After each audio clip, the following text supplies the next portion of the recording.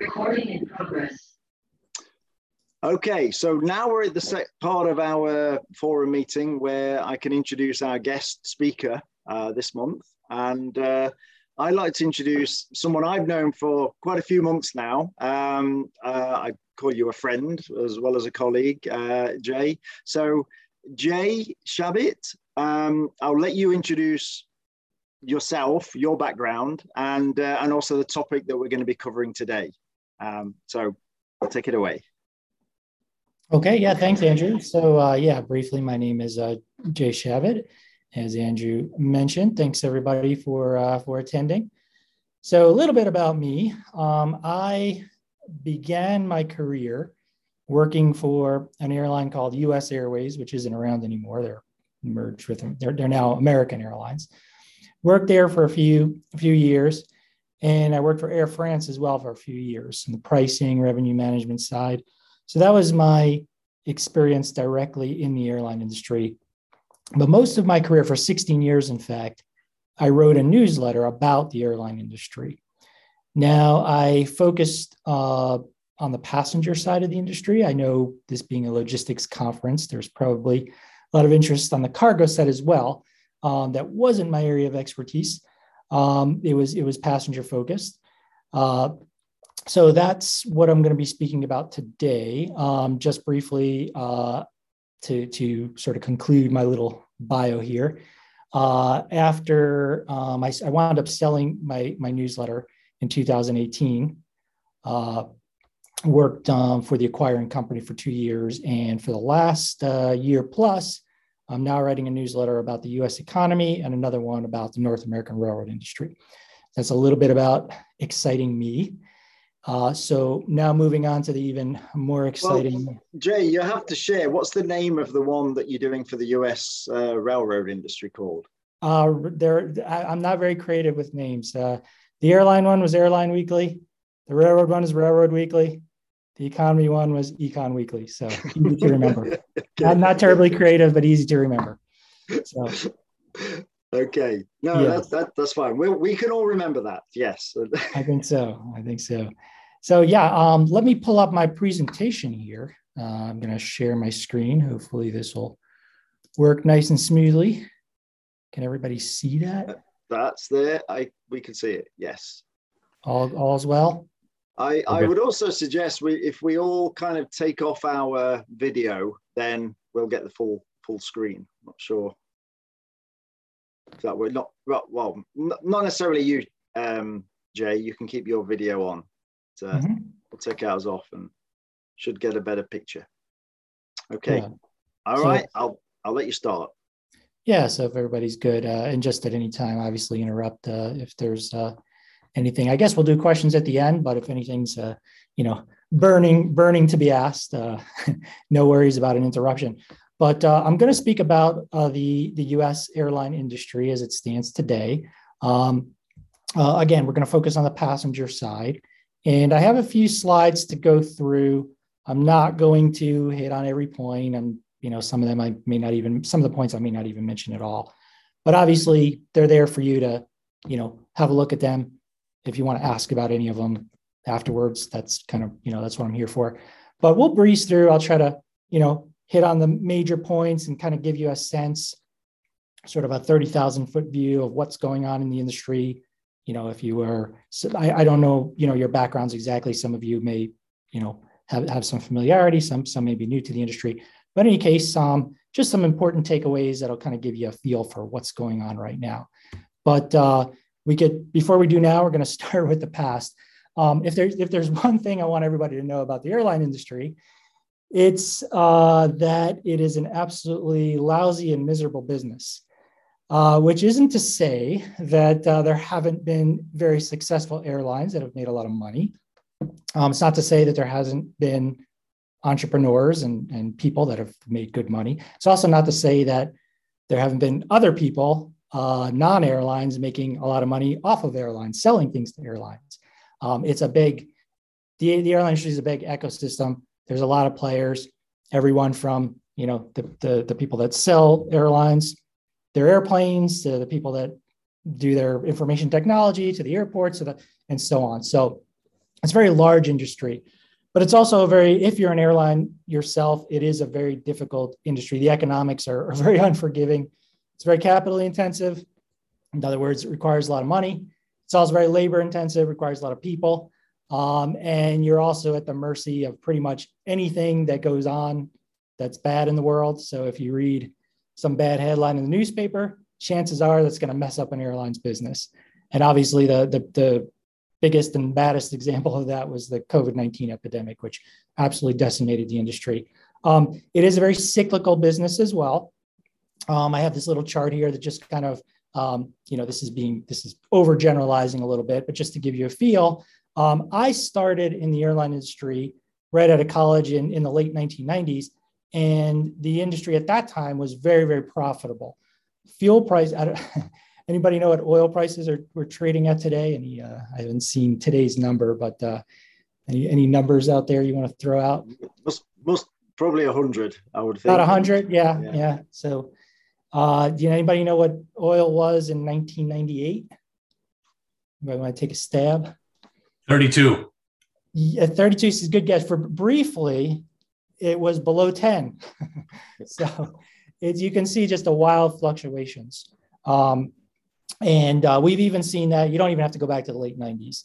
I mean, right at the very, very worst of COVID, it was briefly, oil was trading actually at zero for a while. It was like, I think it was negative for a while. So now that was a kind of an extreme and extraordinary, unusual circumstance. But in any case, very, very, very volatile cost base for the airline industry. But then the 2010s was actually a pretty stable industry. I'm talking about the U.S. airlines here specifically. And the reason for that stability had a lot to do with consolidation. There are other reasons as well. We used to call them the 3 C's: the consolidation, charging for everything, just ancillary revenues. I have to make it a C. And the other C was capacity cuts. There was just a lot of more capacity discipline. So a lot of reasons, but 2010s was, pretty good. And then, of course, the 2020s have just started off absolutely miserably because of COVID. Moving on to the next slide, just a few words about cost. I like to do, you can see I like my little, 3 C's, 3 P's. I'm going to say the 3 P's are very important when you're talking about airline costs. So one of them, I'm not sure if I have this. Yeah, I do have this on the screen here at the bottom. People, planes, and petroleum. Again, I'm really talking about jet fuel there, but I have to come up with something that, it's to make the 3 P's work. I got to do something. So petroleum works, but you get the gist. I mean, those are the 3 biggest cost items. And there's, we won't go through unless anybody, later feel free to ask, but as far as people, the labor trends, won't really say too much about that now. There's been a lot of volatility in that over the course of the COVID crisis.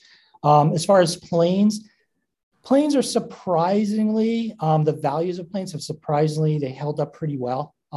If you want to get a typical Boeing 737 right now, which is, sort of the most common plane along with the Airbus A320 for, shorter journeys. We're not talking about, long haul overseas trips here. That's a different story. But for the, the most popular, what we call narrow body aircraft, it's actually not, the values are pretty firm. There's still a lot of demand, believe it or not. A lot of planes have been retired and whatnot. So the supply and demand balance didn't get too disrupted.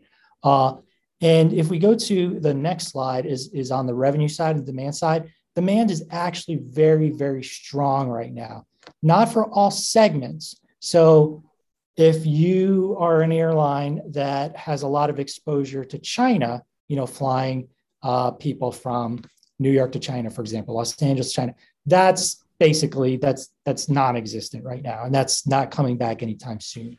Longer term, we'll see. But China, believe it or not, was actually never too big of a market for the U.S. airlines. China, one thing that I do, as I'm covering the economy, China is just. Anyway, hold on. Let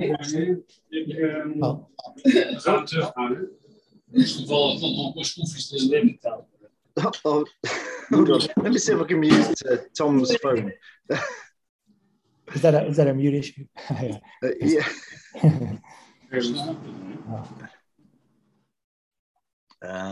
Here we go. Okay. We're good? Yeah, no worries. So, so I was just mentioning about China. Japan also tough. Asia in general still tough.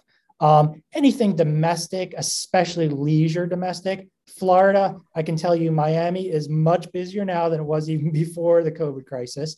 That's the case. Cancun, Phoenix. Places with a lot of sunshine and just 2 years of really pent up demand that's really being unleashed right now.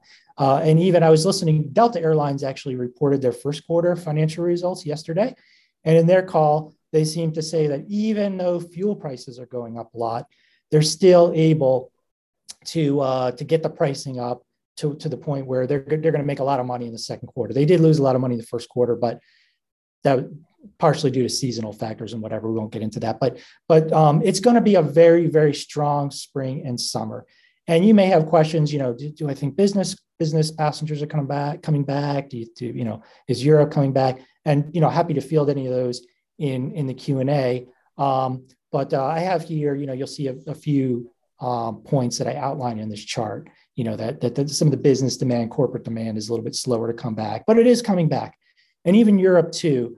Europe, Delta said yesterday that Europe is very much, people are booking. There's still some hesitancy because, people are afraid if they wind up testing positive for COVID over there, they might have trouble getting back and whatnot. But it is it's coming back. What they also said is that pretty much any time that a country relaxes their travel restrictions, whether it be Korea, Australia, somewhere in Europe, immediately Delta sees bookings go up. So the demand is definitely there. There is just one note about cargo. Cargo, as you guys probably know, extremely strong. So cargo really benefited a lot of, or few of the airlines quite substantially during the pandemic. It was a real lifesaver for some of them. In fact, some of them even continue to fly to places like Japan and even China because of the cargo demand. So they'd fly, with the seats would be empty, but they would fly with, very lucrative cargo, and it was worthwhile. So that's still holding up well. Now, not every U.S. airline even carries cargo, so it's just a select few. So a few other big points. The one probably most interesting thing on this slide is that there's a big kind of merger sweepstakes now in play. So Spirit Airlines, which is what we call an ultra low cost carrier, some of you may have flown them. They're defined by this kind of business model, very successful business model, by the way, defined by very, very tight seating configurations, cram as many seats in the plane as possible, charging for absolutely everything, nickel and diming you here and there, but it's actually like I said, it's a business model that has been very successful. People like low prices. There's an old adage in the airline industry: low cost always wins. So one of the ways you keep your costs low, or your unit costs very low in the airline industry, is that you cram a lot of units into the plane. And you do a lot of things like that to keep things low. So Spirit is now sort of the object of desire for two airlines. First, Frontier, I think it was in March, they made a bid to take it over, and Spirit agreed. But then JetBlue came in last week and said, no, we want it. We'll pay a little bit more. So we'll see. Is Frontier going to make a counter bid? I don't know. Will Spirit, shareholders reject the JetBlue? I don't know. Hard to say. But it'd be interesting to play out. Now, JetBlue, interestingly, is not an ultra low cost carrier. Frontier is. So that'll be somewhat of add a layer of complexity to the integration if they wind up merging. So keep an eye on that. You may have heard about the regional pilot shortage, a few things. That's another thing I mentioned on here. And yes, and keep in mind, and sorry, I'm kind of going all over the place here, that the US economy does happen to be very strong right now, just in terms of the consumer demand, consumer spending. People have money in their pockets. Businesses are all-time record profits. So that is very helpful to airlines as well. Now, how long will the US economy stay healthy? There's certain things happening now that have some people worried. Federal Reserve raising interest rates, mortgage rates going up, et cetera. We don't know. Okay, So here I made a little chart for you, and these are this comes from a company called Cerium. And just full disclosure, I do some work for Cerium, but I've used them for many, many years, long before I did any work for them. But you can see here their statistics. This is by basically the number of seats that are scheduled for the second quarter, which is this current quarter, April, May, and June. Myrtle Beach is the top winner. They're up 39%. This is versus 2009 number of seats. So you can see these places are a lot busier than they were even before the pandemic. And all of them are pretty much, all the top ones you'll see, even if we extended this list down, are pretty much all leisure destinations. Now, Austin is a little bit different. Austin just happens to be the hottest economy in the United States. It's absolutely booming population-wise, and just all sorts of tech investment and foreign investment. And so that's sort of that's the Austin explanation. And Burbank, I believe, is Southwest Airlines started flying there. So don't quote me on that, but I believe that's the situation there. And then you can see on the other side, the losers, which is that list is interesting. So San Francisco, Portland, these are a lot of places that have been losing population during the pandemic, or they're places where companies are sort of a lot of people are working from home. They're not going downtown to the offices.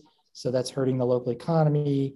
So yeah, and you'll see a lot of this population related, because I know San Francisco, of all the big major metros in the US, San Francisco has lost the most. San Francisco Metro, which includes San Jose, Silicon Valley, that whole metro has actually lost the largest percentage of population in the 12 months to July. So basically during the pandemic. So that's, you can see if you lose people, well, that's going to hurt your airline industry. So yeah, ask me any questions about that if you'd like. Here are just two quotations for all of you to take away. This is, both of these are from March, and you can see both Delta's chief and American's chief saying very clearly that traffic is just very, very strong. It's, there's no two ways about that. Again, how long will it last? We'll see. And that comes to the end of my prepared remarks. That's, just a little bit more about me and where you can contact me. Feel free, by the way, to, shoot me an email or whatever.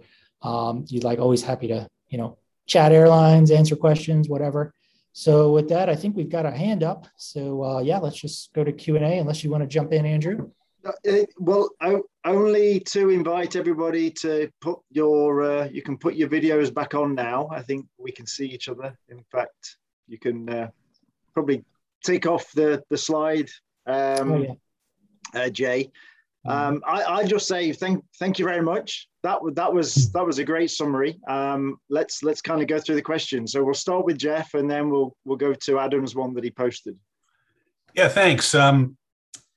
Comment, if you will, on Delta's refinery at Trainer, Pennsylvania.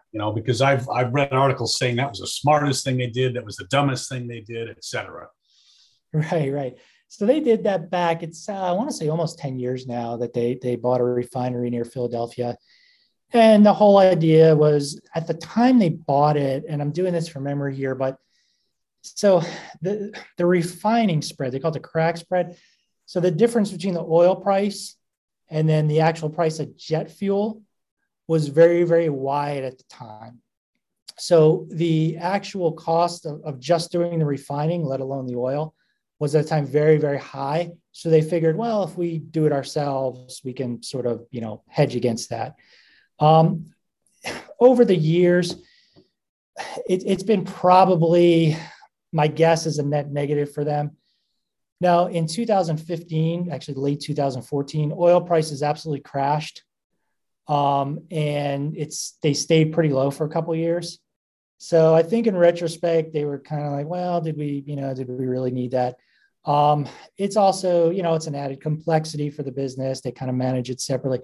So has it really been any kind of game changer for them or any? Hard to say. Now, what's happening now, of course, oil's going through the roof and crack spreads are going up from what I understand. perhaps there's some advantage there. But I think over the long term, it's been kind of a, meh, nothing too exciting. It's a good question though. Thanks. Yeah. Do they still own it, Jay? Did you say? Yes. As far as I know, I think they're still have it. So yeah, some people I've heard in the past that there's talk that they may want to sell it, but as far as I know, they still own it.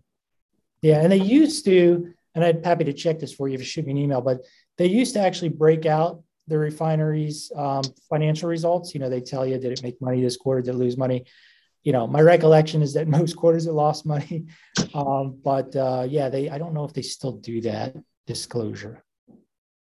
Okay. So Adam, you had two questions. Yeah, now. sorry, I'm being greedy. I just threw two in if I made just the second one. So yeah, Jay, thank you. That's fascinating. Really great to hear your insights on that. It was just interesting. I was thinking as you were mentioning about passenger numbers returning, and the CDC yesterday announced that they were extending the federal mask mandate for travel. I didn't know if there were any sort of inside stats that you might have been that I have in my head that there's a percentage of people who would really not want to travel either because they're wearing a mask, or even conversely may not wish to travel if people aren't wearing masks, if you know what I mean. And then just the second one was in the UK, we've had the Easter sort of break that's been taking place, and there's been sort of widespread disruption, loads of flights being cancelled, by and large as a result of, over the course of the pandemic, airlines laying staff off or asking them to rebid for contracts and that whole piece. That seems to have really bitten, but I've not read a huge amount about that here. Now, that might be the fact that I've totally missed it. It is happening, but it doesn't seem to be the same thing. I'm just curious if you might advise what you might have an inside track on those 2 points, if that's okay, Jay.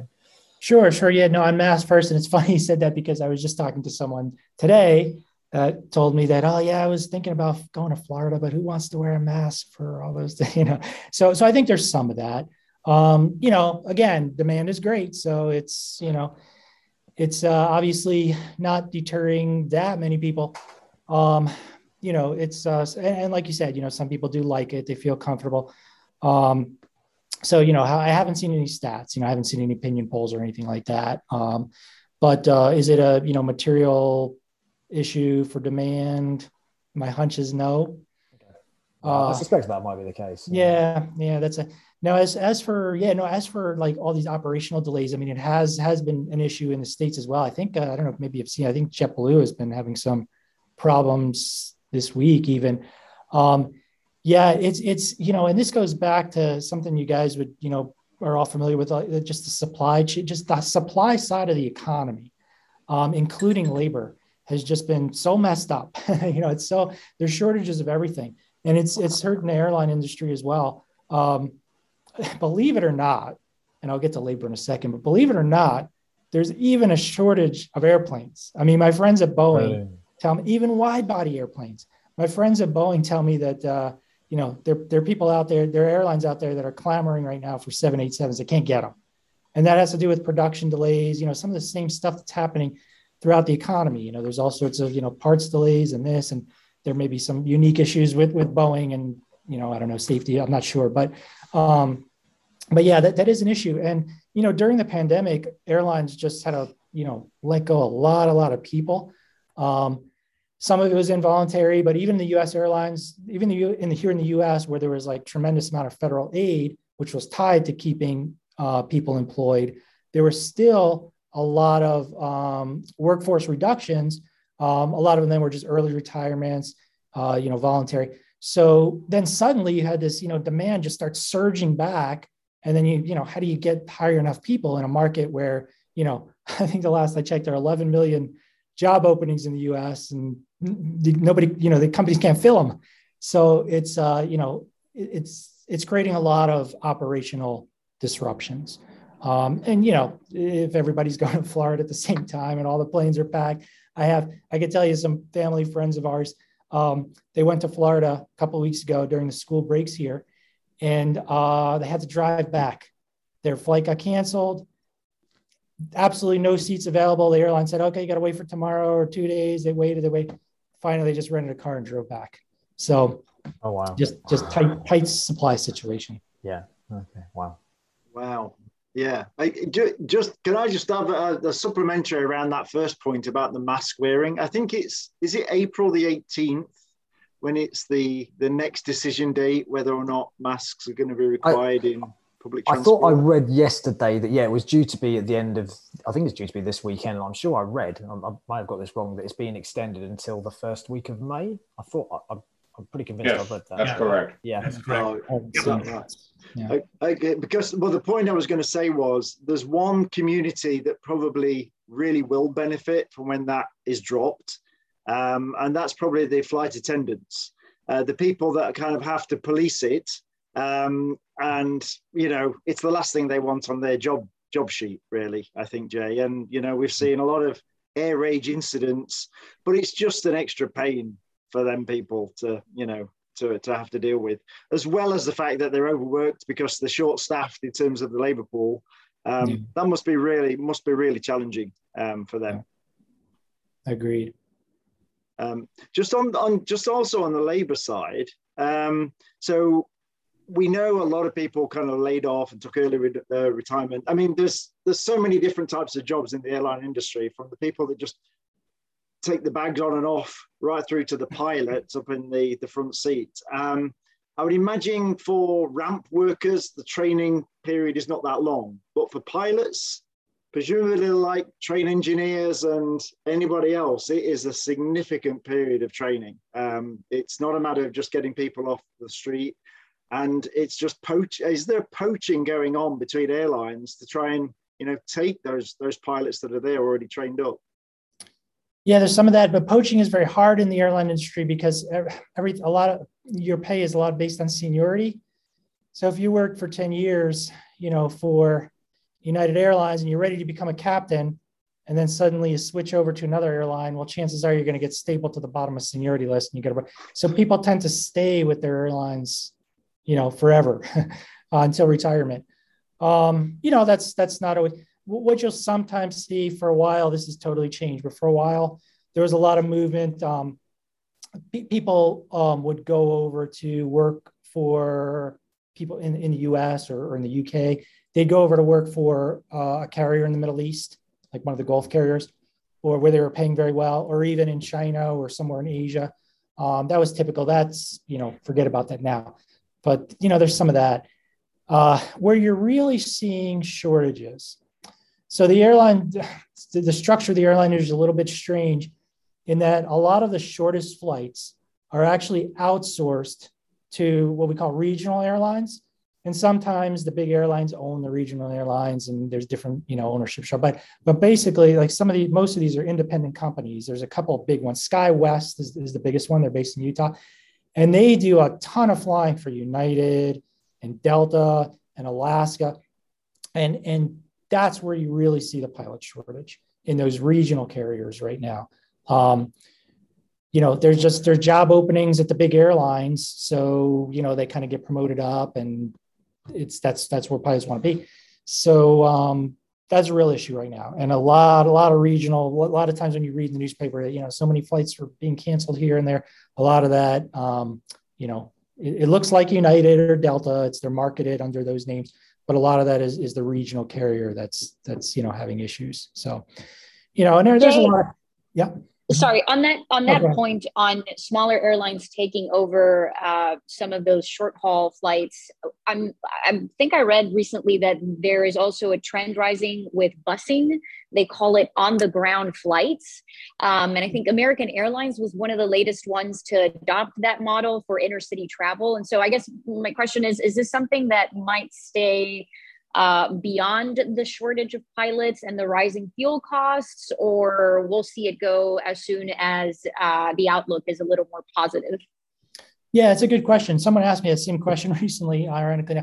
So American is doing a little bit of that. It's very on the margins. There's just not, it works in a few places. I think American is doing it from Philadelphia to, Allentown, which is an hour away or something like that. Think about out west, like where you guys are in Texas. I mean, are people really going to take a bus from Dallas to Houston, from Dallas? I mean, you guys know the geography better, but it's it's probably just niche. And remember, I mean, there's a bus driver shortage too. It's not so easy to find bus drivers. Buses use fuel also, so that's expensive.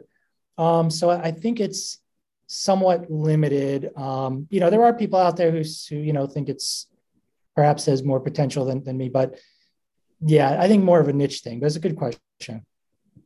Thanks. Yeah, well, it's probably easier to get a bus driver than a regional jet pilot, actually, Jay. Nowadays, yeah. Yeah, you're probably right about that. But yeah, no, I think about it. But we still don't have people applying. Recruiting is still an issue. And the company that I read of in the last couple of weeks, serving out of Philadelphia, and it may be Allentown, Bethlehem, Easton, I think Atlantic City. I believe the company is called Landline, if I remember correctly. Yeah, okay. Yeah, and I'm not sure if it's them, but they've done some work up in Minnesota too for an airline called Sun Country. Is that them? Sun Country was mentioned. I don't remember the locations, but that makes sense. That's what Sun Country is. But guys, let me tell you, so you obviously weren't attending last year's Outlook conference when David Lund, who's the chief executive of Landline, was one of our speakers. So yeah, so they worked with Sun Country for a few years, and they have feeders from all these different little towns, Duluth, I think, all outside of Minneapolis feeding in. They then got business with United out of Denver, going to a couple of ski resort locations. And then American is their third airline partnership that they've really pulled together. I'm glad he's not here because he probably wouldn't appreciate my pessimism, but there probably are some niche things. I mean, the Denver to the ski resorts, Yeah, I think you're right. It's niche. But you mentioned Texas. So, out of Dallas, there's, I think, American fly to about 7 destinations that are less than 200 miles away with regional jets. Some army bases, things like that, which have a regional airport. And, with the shortage, not just pilots, but aircraft as well, and slots at certain airports, I think it might be a larger niche, but, also multimodal transportation in the US is not like it is in Europe, where it's normal to get a coach or a bus or a train to actually connect to a flight. In fact, it's usually safer than risking the road conditions. I think these buses are doing interline baggage and ticketing though, so they're trying to really step up their game. I remember Icelandair had a code share arrangement with Amtrak on the East Coast, because they would serve like JFK in Baltimore, but this way they could serve Philadelphia and so forth. So there's lots of little neat ideas like that. Yeah. Well, I believe Landline is connecting within the terminal, within security. And I believe bringing people into Philly, security and baggage has already been cleared and checked, and they're delivering to the secure side. I mean, if I had to make a connection in Dallas to go to Waco or even Oklahoma City, when I think about the connections I've made over the years, and I always allow extra time for connections. If there was a bus, I'd probably do that. Now, remember, I'm speaking as someone who used to drive them, but part of it would depend on the equipment. Part of it would depend on the equipment. Yeah, I would do it. I mean, the only thing I'd add is they are a lot of these routes that we're talking about them. They're pretty small routes. So Allentown, Philadelphia, you're really not talking to, how many people a day actually do that. Yeah. So the question is, how many buses can you realistically schedule between those two cities? And, you get into, just issues of convenience. And but no, I mean, I certainly would. Yeah, I'd have no problem jumping on a bus to make an airline connections. I mean, yeah, I've done it in Europe all the time and other places and in Asia. No, absolutely. But sorry, Adam, I just saw that's okay. Yeah, I'm sorry, I need to dash. So thanks all. I'll let you carry on, and I'll catch up with you video later. Yeah. Take care. Bye now. So listen, just to close out the landline comment or discussion, it's always interesting to look on their website. They now offer a different size vehicles. So right from kind of like town cars through to okay. minibuses to larger buses. And, it's very sophisticated up in Minneapolis. And I think they offer more frequency than you'd ever get with a regional jet service. So for me, it was just a fascinating model. Maybe because, a bit like Arthur, I come from that road passenger transport background and always see opportunities in the US where it's often non-existent. So anyway, sorry. I guess we ought to say when we're coming up to towards the end of the session.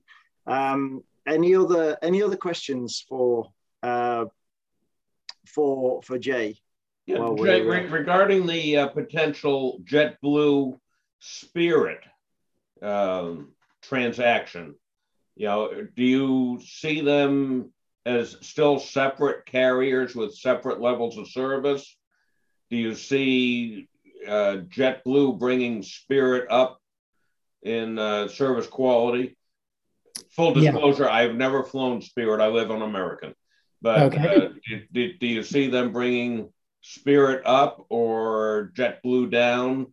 What are your thoughts at this point?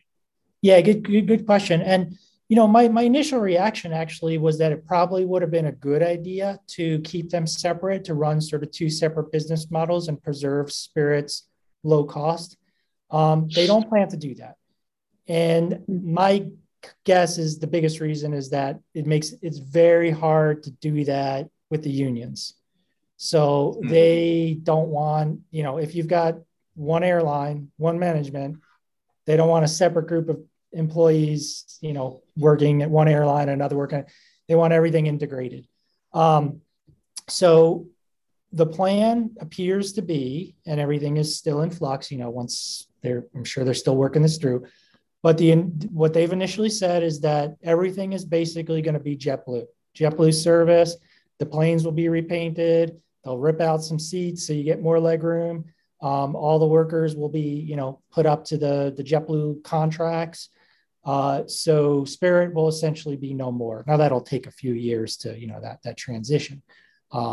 So yeah, that's the plan. Okay. So Jay, do you think anyone else is going to step in? Now Spirit seem to be this much fancied suitor. No, because there's really not that many people left. The big, forget about, we call the big three, American, Delta, United.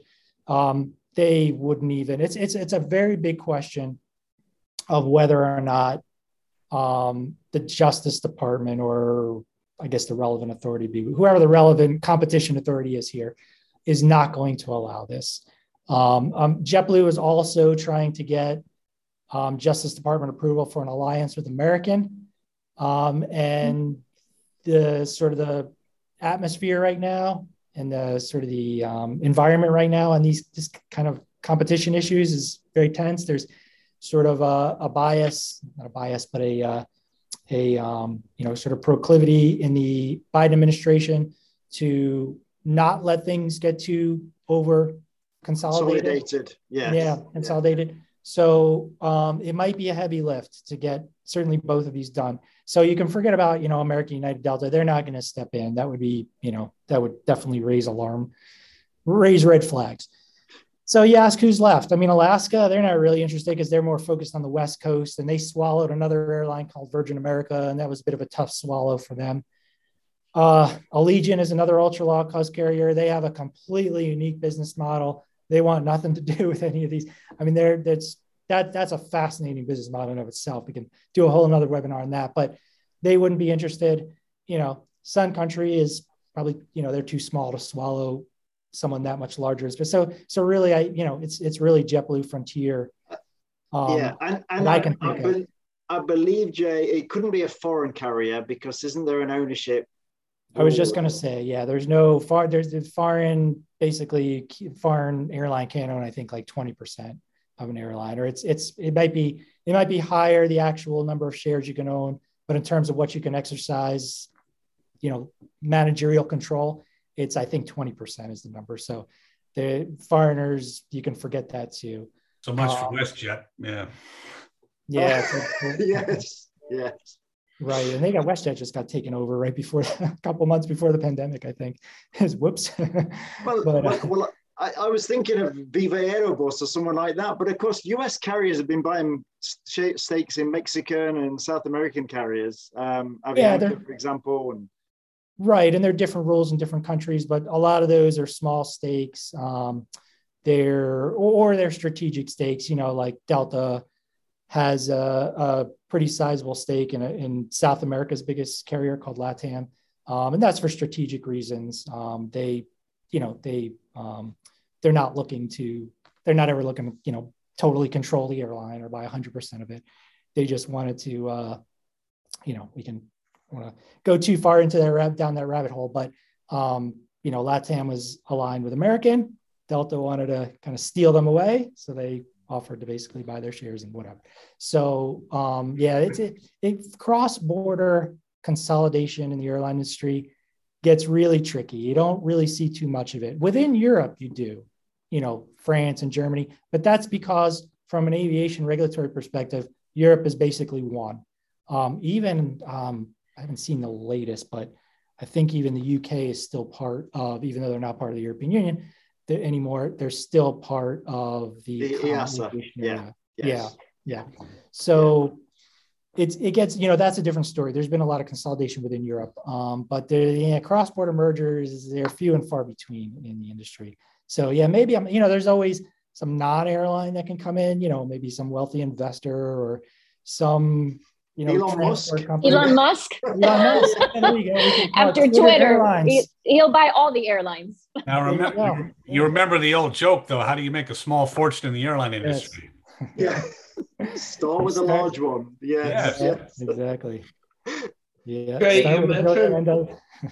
you mentioned demand coming back and shifting from business travel, which is what I'm used to a leisure model, which also implies different types of destinations.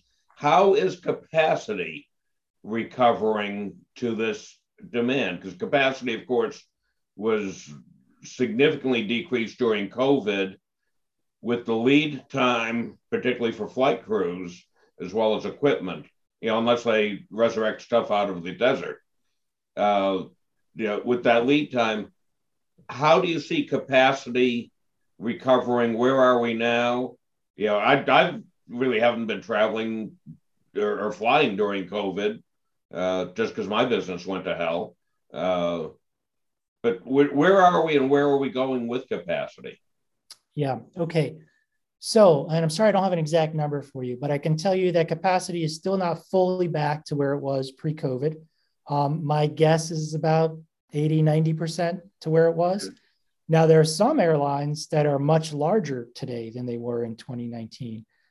That's true of most of the low-cost carriers. So most of the ultra low-cost carriers, Spirit, Frontier, some of the smaller ones. Now, Delta, on the other end of the scale, is the one that's come back the least, so to speak. They're down maybe 70 or 80% restored. So it's not back yet. Now, in a lot of cases, you don't have to pull planes out of the desert. You just increase utilization. Now, we didn't talk about it, but on my slide, I mentioned that one of the cost issues everything in the airline game is about unit cost. It's you lowering your cost per unit. We call it ASMs, basically. The amount that basically cost you to fly one seat, 1 mile. So right now, because demand is less, they're utilizing aircraft less than they were. This was especially true in the wide bodies because there is no demand to China. There is no demand to Japan. So those wide bodies are they're not getting a lot of use. They're sitting on the ground for long periods of time. So as demand comes back, you just turn that utilization button on. You turn that lever. There are some planes coming out of the desert. The leasing market is very active. So it's true if you call up Boeing and you say, I want a new 737, that's going to take some time to build. But you can call up, something like 50% of all planes right now are leased rather than owned. So you can call up a big leasing company like AirCap happens to be the biggest one. They just bought GE's leasing company recently, and say, hey, I need some planes. I got demand is going to be, my bookings are coming in really strong. I need something for this summer, and they'll get you planes. Sometimes they'll take them from, take them from China where there is no demand right now, or they'll take them from, some weak market. So there's a lot of fungibility. The great, we talk about how miserable the economics of the airline industry is, but one nice thing about it is that you can move assets around very easily, much more easily than you can, say, a factory. So Florida's booming, fine. Just bring Florida's booming, San Francisco's not. Take some planes from San Francisco, put them in Florida. So it's, you can do it. So is the crew supply keeping up? Well, that's much more of an issue. That's harder. And that's, the right question to ask. So, they're trying and they're hiring, but they're, we've seen from cancellations, like we talked about before, that can be tricky. Yeah. I was reading how American decided to retire their 757s and A330s, and then the 787 production stopped because of FAA problems. And so now they're really gritting their teeth. And of course, it's crazy to try to bring the old planes back, all the inspections and the crew are no longer qualified and all that stuff. So they're just toughing it out. Mm-hmm. Yeah, Boeing's had a lot of production problems even before pandemic. They, with the 787, great, fantastic airplane, probably the best wide body out there in terms of economics. But they've definitely a lot of production delays and issues, having to rewire stuff and this and that. Of course, everybody's familiar with the B737 MAX issue. That's the smaller plane. That's back flying again, and that's another fantastic aircraft in terms of the economics. I mean, airlines love it. But the fact is, you have a duopoly essentially in the aircraft. It's Airbus or it's Boeing. That's it. So, we may see some Tupolevs available. Oh, yeah, there you go. I don't know if the State Department will let you buy any, but yeah. Well, I've actually flown on a Russian aircraft once. Yeah, it was fun. Chickens?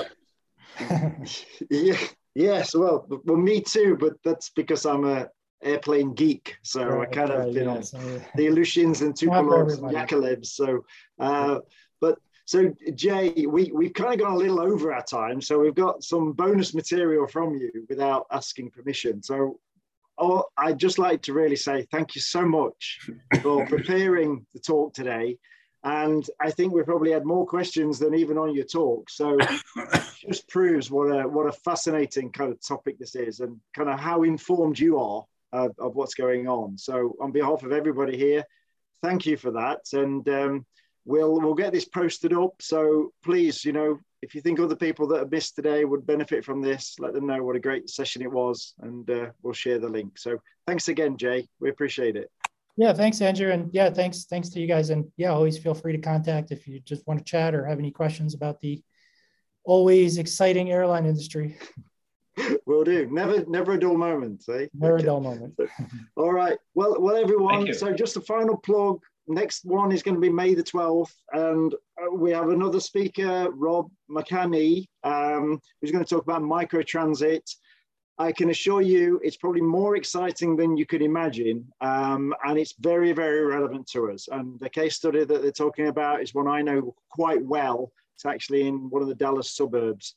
Fascinating about the future of public transit and mobility. So hopefully see you all again in a month's time.